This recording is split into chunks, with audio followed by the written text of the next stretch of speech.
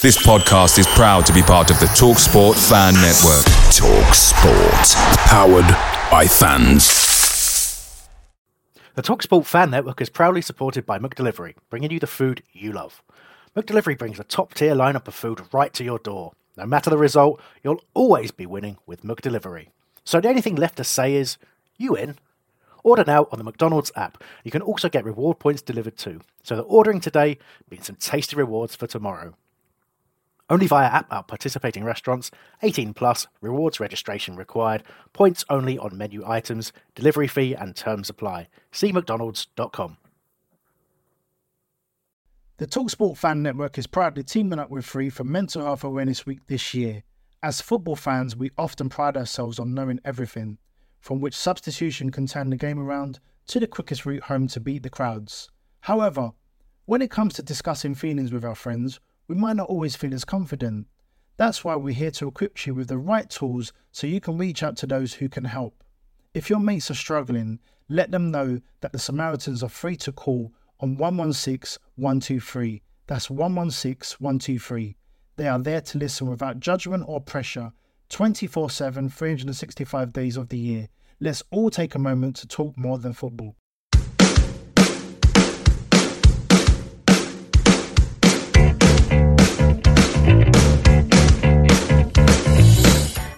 Hello, you lot. Father Christmas here. Or, if you're in Germany, hallo allerseits. Vater Weihnachten hier. Danke. Yes, you're here for another episode of the Ho Ho Ho Homestyle Radio Podvent Calendar. Now, let's dust it off and speculate who might be behind door number 11. Today's special guest is, quite frankly, hard as nails. He once squared up to half of Sheffield, wearing only his pants, and if I didn't open this door, he'd probably smash it down with his face and take out the elves with a single two-footed challenge. So it's probably best we don't him around and get on with it. Off we go.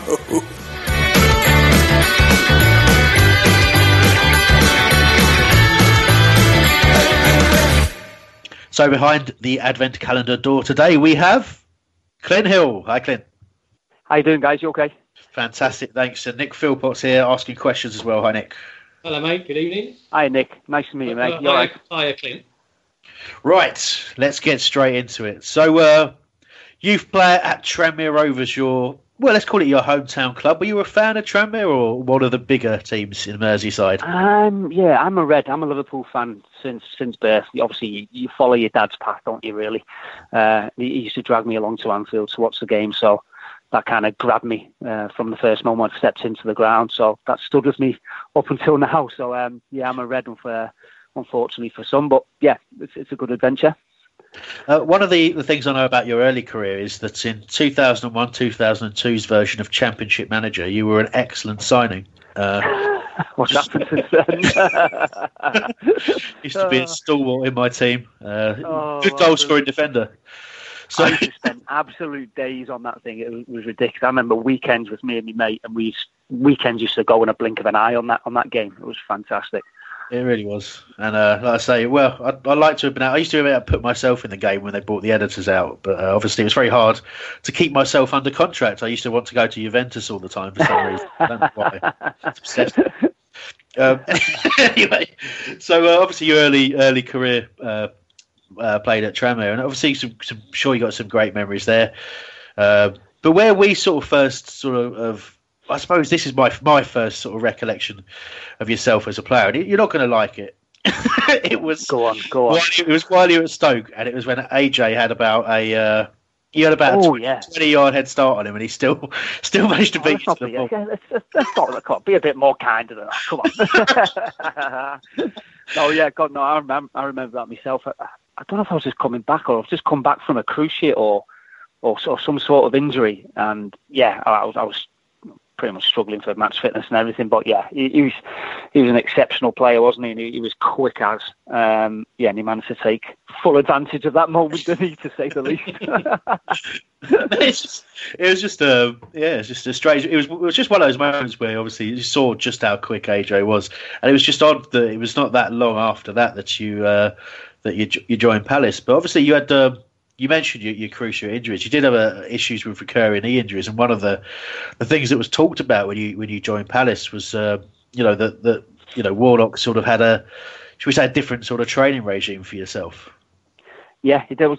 Just go back a little bit when I think Stoke actually played Crystal Palace at Selhurst Park, maybe a week or two before I actually signed for Palace at the time, and I can remember being on touchline and the Palace fans behind me were giving me so much stick, saying, "You're rubbish, you can't even get in the team." And I was thinking, and then a couple of weeks later, and I was on the verge of signing, I'm going, "Oh, you might not be happy with this fella."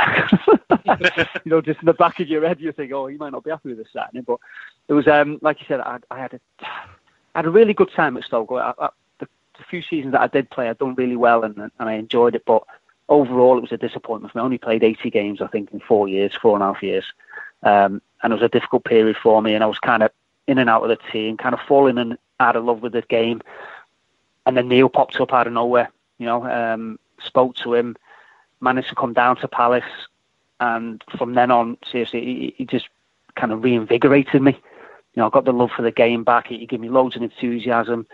He played me. And I think I've said it before. I owe him a hell of a lot. And I owe the club a hell of a lot as well for taking that gamble on me at the time.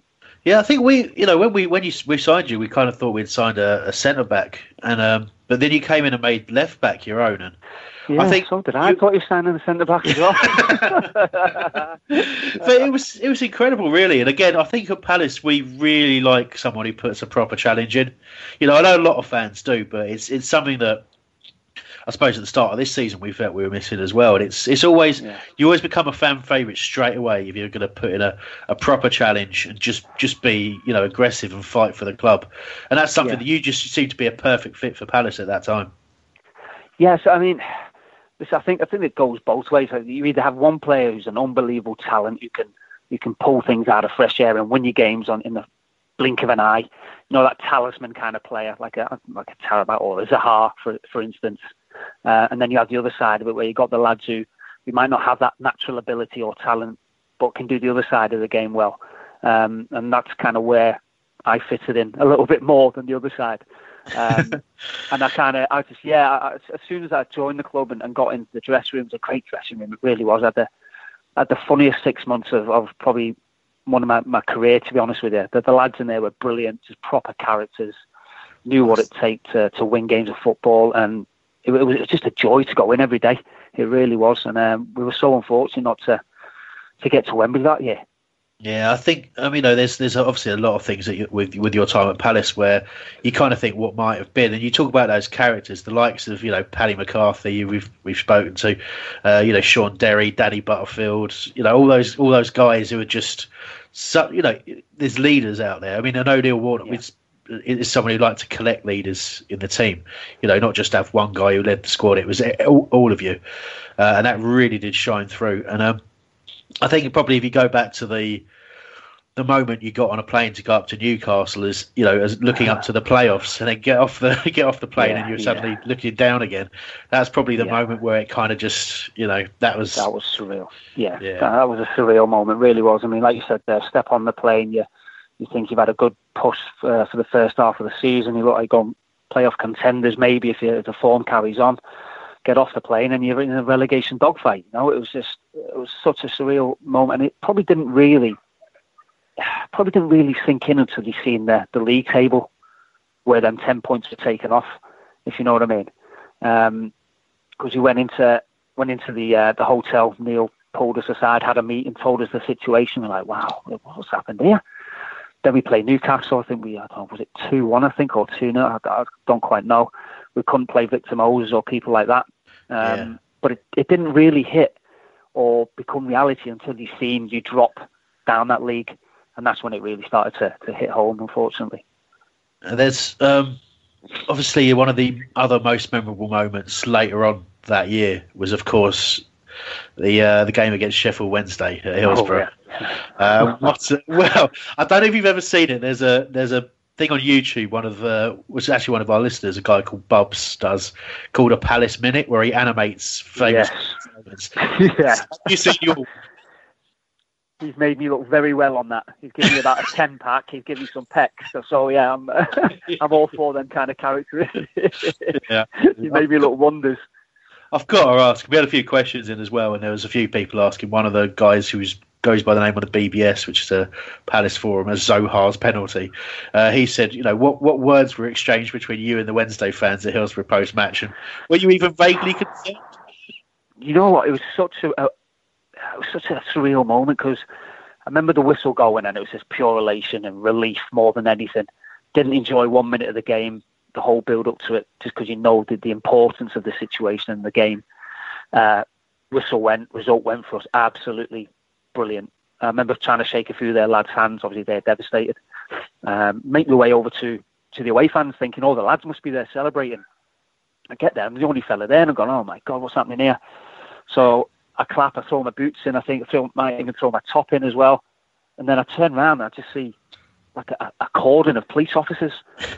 And I've gone, oh my God, I've got to get back through there. And the steward pulled me and goes, listen, we've got to go that way. I've gone, what, through them? He goes, yeah. I said, well, can we not go around them? He goes, no, we're going to have to go through them. And to be fair to him, and I shook his hand after it, he took more than me, I think, to be honest with you. He took my head under his arm, mate, and he just piled right through everybody. And there was spitting, there was punching, there was kicking, there was attempted punches that were missed. You don't really know what kind of situation you are until you step back and look at it, through video. Yeah. And then you think, what the hell were you thinking? You know what I mean? But I mean, it's incredible. It didn't really get that much attention, but I thought it was, watching it back, it was just a ridiculous situation to be put in. But what I really love, and again, it's in that that animated video. I mean, obviously Nicky Cole didn't come out on a kangaroo, which was disappointing in real life. But he did come steaming out. So did Big Claude and all that sort of stuff. And it was just a bizarre, like you say, surreal moment. It was, yeah, it was. I mean, like we had police interviews for a few weeks after that, coming down to the house and going through the whole situation and saying, can you pick anybody out that we can maybe look at arresting or charging? I'm like, seriously, I can't remember a thing. All I was remembering was just trying to get into that tunnel without any kind of broken noses or anything like that, without falling over. So yeah, it was a real surreal moment, but got in the dressing room, mate. Didn't think anything about it. The beers were open. We were all singing songs. It was happy. And we just moved on from there. Yeah, and obviously that, I mean, everyone who was there is sort of, we all call them the Hillsborough heroes from that day, because it was an incredible game of football to watch, because the tension was so much. How on earth did the team cope in that circumstance? I'll take it back to where we're talking about characters. Were we really like a good team, a fluent team? Probably not, but we had a team full of just bottle and character, and if we went to war with anyone, we fancied our chances. I don't think I'd go into another situation without those kind of players, because to a man, they were outstanding. To go into that atmosphere full, I think the stadium was full of that on that day, with the tension and everything that goes with it. Yeah, well, just fantastic. I mean, you talk about Paddy McCarthy, how good was he that day? Sean Derry, you know what I mean? Oh, God, it was just brilliant. Butterfield, it was just brilliant. It was just a brilliant occasion, and the lads deserved it, because the turmoil that they went through all that season, it was just good to come out with a shining light at the end of it. Absolutely. I mean, it's still one of most Palace fans who were there or experienced it in any way, still one of our defining moments, I guess. It really was. Got a few other questions, and most of it was just people. There's some quite bizarre questions, so I'm going to ask you them because I just feel like doing it. I think it'd be amusing. So Selhurst Celtic, it says to ask you, why didn't he give me his shirt when I jumped over the advertising boards in the main stand and approached him on the pitch after the West Brom game at Selhurst when we looked like we were going under in 2010? I imagine you don't remember that, but he seems very adamant. Yeah, I'm sorry. I don't know. Our kit man at the time, Brian's a real tight man. And if I started giving shirts away, he would absolutely tear the hell out of me. And he'd charge me double. So that's probably why. I was thinking, I had that in the back of my head. Brian just scolded me day to day for his shirt money. Love it. Keston Eagle, and I've got a feeling I might know what this is about, but he says, ask him about Paddy's shed. It's Paddy's shed. That was my house. That was my home for my home for, how long was it? 4 months, maybe 4 or 5 months. I wouldn't call it a shed. It was beautiful. It was like a pool house. It was brilliant. It was like like an outhouse. He had a pool as well, Paddy, at the time. And he put me up there for 4 months because we moved out of the house. It was brilliant. I had a TV, had a little kitchen in there, a bed, a shower. It was brilliant. It was brilliant. Absolutely fantastic. You never seen me when I was there, to be honest with you. I just camped out in there. It was absolutely fantastic. I won't call it a shed, though. Definitely not. No, there we go. Love it. So we've also got, I suppose this refers to your time at Rangers, I guess. The question is simply, is Joey Barton real? He is real. He's definitely real. He's a, you know what, I get on with Joey. I get on with him really well because he knows what I'm like and I know what he's like. The whole persona of him on Twitter and everything, people have to realise that he's trying to wind people up as well. You know, that's his natural character. But he loves his football, very passionate about his football, very knowledgeable as well about his football. And it's no surprise to me to see him on shows like TalkSport and BT commentating on games because he does know the game. He loves it and he speaks very well about it as well. Yeah, I mean, obviously, like a few players, you left Palace to go to QPR, and obviously it was in really difficult circumstances. Obviously, Neil Warnock had gone there, and the club were just, you know, no one knew what was going to go on there next year. No. And I suppose you probably weren't particularly well kept informed. You just knew that there was an administrator there who was going to sell people, and you didn't know where it was going to go after that. So we've spoke to a few people about that. But when you went to QPR, did you ever imagine you'd be spending, you know, as long as you did and becoming a captain and playing in the Premier League and all that kind of stuff? No, God, no. Not, I was 30, 28, 30, 31.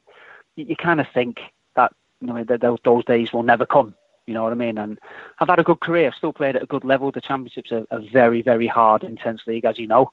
I think it's one of the toughest leagues in Europe, to be honest with you.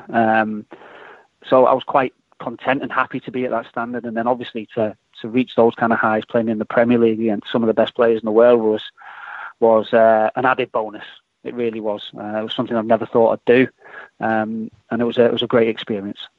It's interesting. Looking in, I was always taking interest in ex-Palace players, particularly the ones that you like. And you kind of had that spell under Redknapp where, you know, there was a lot of players that came in, lots of them on big money, and there was a lot. Obviously, the relegation happened and all that kind of stuff. But it just seemed that he kind of relied on you, and that's why you became almost like, you know, the figurehead for what QPR should be, rather than the rest of the rubbish. It kind of, I don't know. With all the influx of players and listen, some of the names that were coming in were household names who had won Champions League titles, league titles, FA Cups. You know, they came with some CV. But along that path, I think the club lost a bit of its identity, and I think they've realised that over the years. You know, the lads that got them up to that standard, up to the league, and kept them up there the following year were kind of easily dismissed. You know, real, like we talk about characters, but good players as well, and who cared about the club and had been on that journey to get the team to where it was and cared about it. So to lose that kind of identity and that character, and to have a large influx of players who maybe have come for a last payday or the twilight of their career, it was a hard environment. It really was, and it hurt me, and it hurt a lot of other players who had been there a few years to see the path and the deterioration it caused, to be honest. That's fair enough. What do you make of Palace's start to the season? Obviously, been a real struggle, and got rid of a manager very, very quickly. Who, obviously, many people thought it might be a difficult appointment because there's a big ask to change from what Palace were to the kind of side that you imagine Frank de Boer wanted to manage. But at the same time, we acted really quickly, and obviously Hodgson's come in and shored things up and started to pick up points and put in performances. But I mean, I suppose first of all, what did you make of Frank de Boer? Yeah, I thought, I mean, like you said, it's difficult to change style and philosophy over the course of months. You know, it needs years. If you're going to go down that direction of a total shift in transfer policy and philosophy, it's going to take years. It's not going to take weeks or months. And you half kind of felt for him being put into that situation, because he wants to play football. He's a total footballer. He's a Dutchman who's been in some outstanding teams, and he wants that kind of style of football. But at the end of the day, it's results, isn't it? No, you've got to win games of football, and if that isn't happening, then people start questioning the style of play, the transfers that you bring in, and then pressure mounts, and unfortunately, your head has to roll. So it's a difficult situation for him. Did it need changing? If it carried on a bit longer, definitely, yeah. But hopefully now, with Roy in, a bit more stability and some good players in that team as well, as they start clicking, then hopefully, it'll be a good second half of the season where they can start pushing up the table for sure. Absolutely right. And to take us sort of into the sort of Christmassy thing, we're obviously Christmas. We've talked about this a lot today. So Christmas is obviously a very different experience for a professional footballer than it is everyone else, really, because it's a fairly intense period rather than a period of relaxation, and everyone copes with it in different ways. But do you have any sort of games or moments that really stick out in sort of that Christmas spell for your career? It's difficult.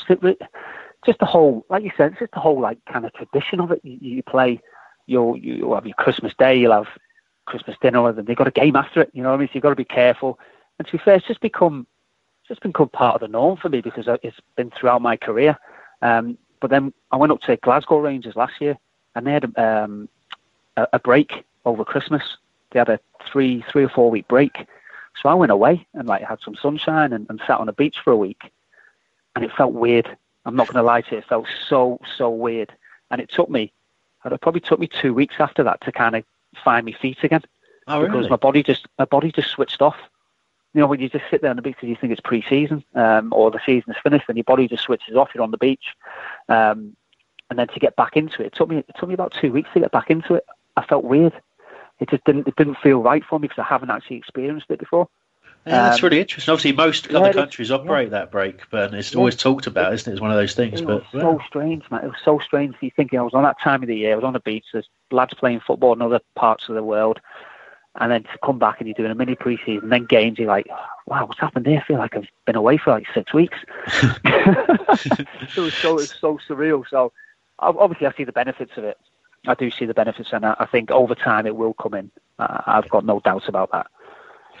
Away days are great, but there's nothing quite like playing at home. The same goes for McDonald's. Maximise your home ground advantage with McDelivery.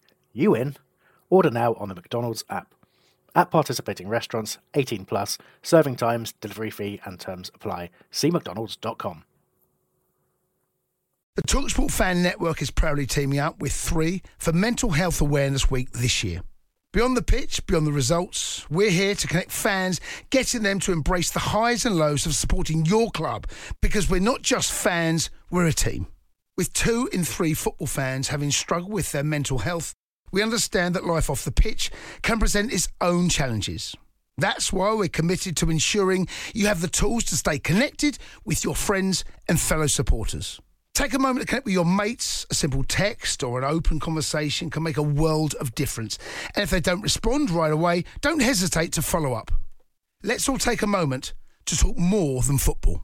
So we've been speaking to a few people, and we've had a few Christmas party stories, that sort of stuff. You've managed to get away with it. You've not been mentioned yet. Good. Good. So either can you drop yourself in it, or have you got any other stories that you've that sort of spring to mind from your Christmas party days? Christmas party days. Wow, it's, to be fair, what do? It's a fancy dress occasion, or as always. It's usually a Saturday. Sunday's usually the fancy dress day, and I think most clubs I've been at, you kind of have a draw where a teammate will pick your fancy dress outfit, and you will not know what you are or what you'll get until the morning it shows up. So you are panicking for weeks on end to see what you're going to be dressed up in on a Sunday morning when your mate rolls in with your outfit, and you're like, oh, just be kind, please be kind. As long as it's warm and it's not inflatable, I'll be all right. So it's just that panic of that whole situation. But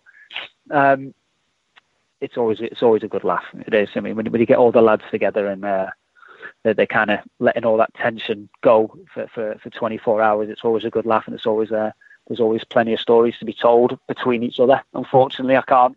No, fair enough.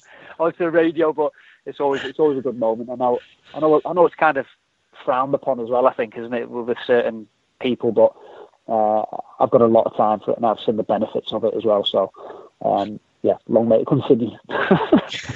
Great stuff. Okay, Nick's here with some quick fire Christmassy type questions for you. I'm intrigued about some of the characters that you were talking about in that team.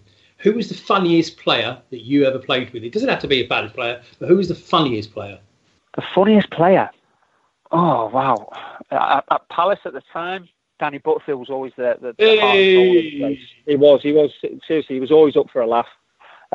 Always pulling tricks on people. And he was definitely one. Clinton Morrison as well. God, I forgot about Clinton. What a character he was. Someone who you have a total different perception of from the outside, but when you step inside and work with him on a day-to-day basis, he's an infectious character. He really is, and he was one of the highlights as well for me, definitely. Favourite Christmas gift you've been given? I don't get much now. I'm going to go. My son gets loads of Star Wars.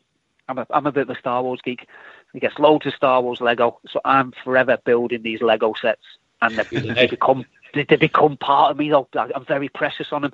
So when they're built and he goes round flying them everywhere, he should see me. I'm running around them with cushions and everything. Say, please don't bang it, don't smash this up. I've just spent 8 hours doing this, and it looks beautiful. So little things like that. I'm a little bit of a Star Wars geek like that. Well, I'm actually sitting here now watching Star Trek on the telly. So Okay, so in the Hill household, who cooks the Christmas dinner? Me. Do you? Yeah, me. Yeah, I cook. I cook every time. I'm the chef. And it's carnage. I've got 3 kids, obviously a wife, and at any given night I can have 5 different meals on the go. It's absolutely ridiculous because my little boy wants something, my little girl wants something else, my youngest will eat whatever, and then at the end of the day you're cooking 5 different meals and you're like, how the hell's this happened? You know what I mean? It's just like, can we not all just have one the same meal? But you know what kids are like, they just change their mind constantly. So yeah, it's always fun and games. That's impressive. Okay, so what about a family Christmas tradition? Is there a favourite tradition in your household that you have to do every year? I don't say there isn't really. My sister gets these. I don't know. She has these little gifts. Like she goes out and spends £1 or £1 each on all of us. And some of the things she gets. And you see, well, how the hell have you picked that out for £1? You know, it's just, I won't say it's a tradition, but it's just her little thing. And you're like, the effort she goes to find these things is just unreal. And like, you're just there sometimes thinking, Joanne, how long have you spent doing this? But it's every year for her, bless her. But no, there's nothing like outrageous or anything. It's just all get together around the table, eat the food, have a few drinks, have a laugh. And it's always good. It's always a nice time. Fantastic. Over to you, Chris. Thank you. Okay, great. Just before I wrap up, really, I noticed that you've, according to the font of knowledge that is Wikipedia, you've signed a short-term contract with Carlisle. How's that going? Yes. Yeah, it's okay. It's good. Obviously, I wanted to keep playing. I'm 39 now, and I never really thought I'd get past 35, but thankfully it's still going, and I don't feel too bad. Body still feels okay. Obviously, I know Curly from Palace and QPR, and he offered me the chance to go play there. So I'm thoroughly enjoying it. Good set of lads. Had some good results lately. So hopefully we can kick up the league and hopefully try and get a playoff place by the end of the season, hopefully. Fantastic. That's great to hear. You're still going and hopefully that'll continue for as long as you can. Yeah, trying. Okay, so last little thing for you before we let you go. Have you got a little Christmas message for the Palace fans for us? Oh, no, listen, what can I say about that? I mean, it was a great time for me. 2.5 years there. It was fantastic. We had some really good times. Managed to survive a scare. You know, all the support that they've given me and the lads, it's an absolutely fantastic time. It's brilliant to see where they are now. Fingers crossed for a positive second half of the season where they push up the league and secure another Premier League season. So, yeah, best wishes to all of them. And, thank you for all the support that you've given me. Lovely. Thank you so much, mate. It's been a real pleasure talking to you. No, thank you. Thank you, guys. It was brilliant. Thanks so much. Happy Christmas, Clint. Cheers, mate. And to yourself, guys. Bye-bye.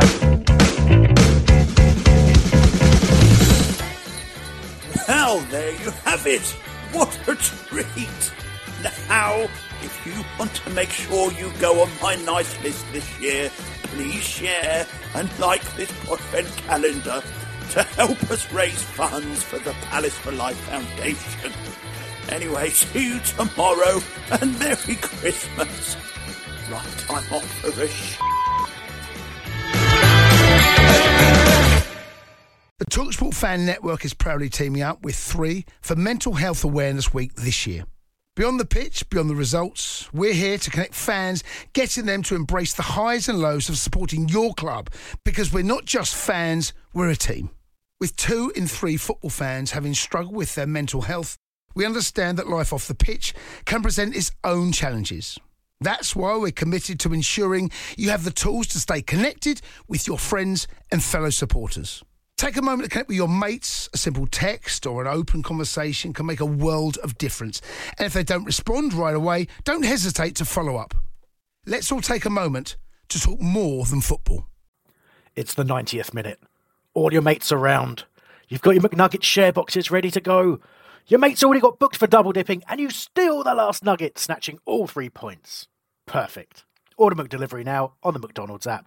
You in? At participating restaurants, 18 plus, serving times, delivery fee and terms apply. See mcdonalds.com. This podcast is proud to be part of the TalkSport Fan Network. TalkSport. Powered by fans.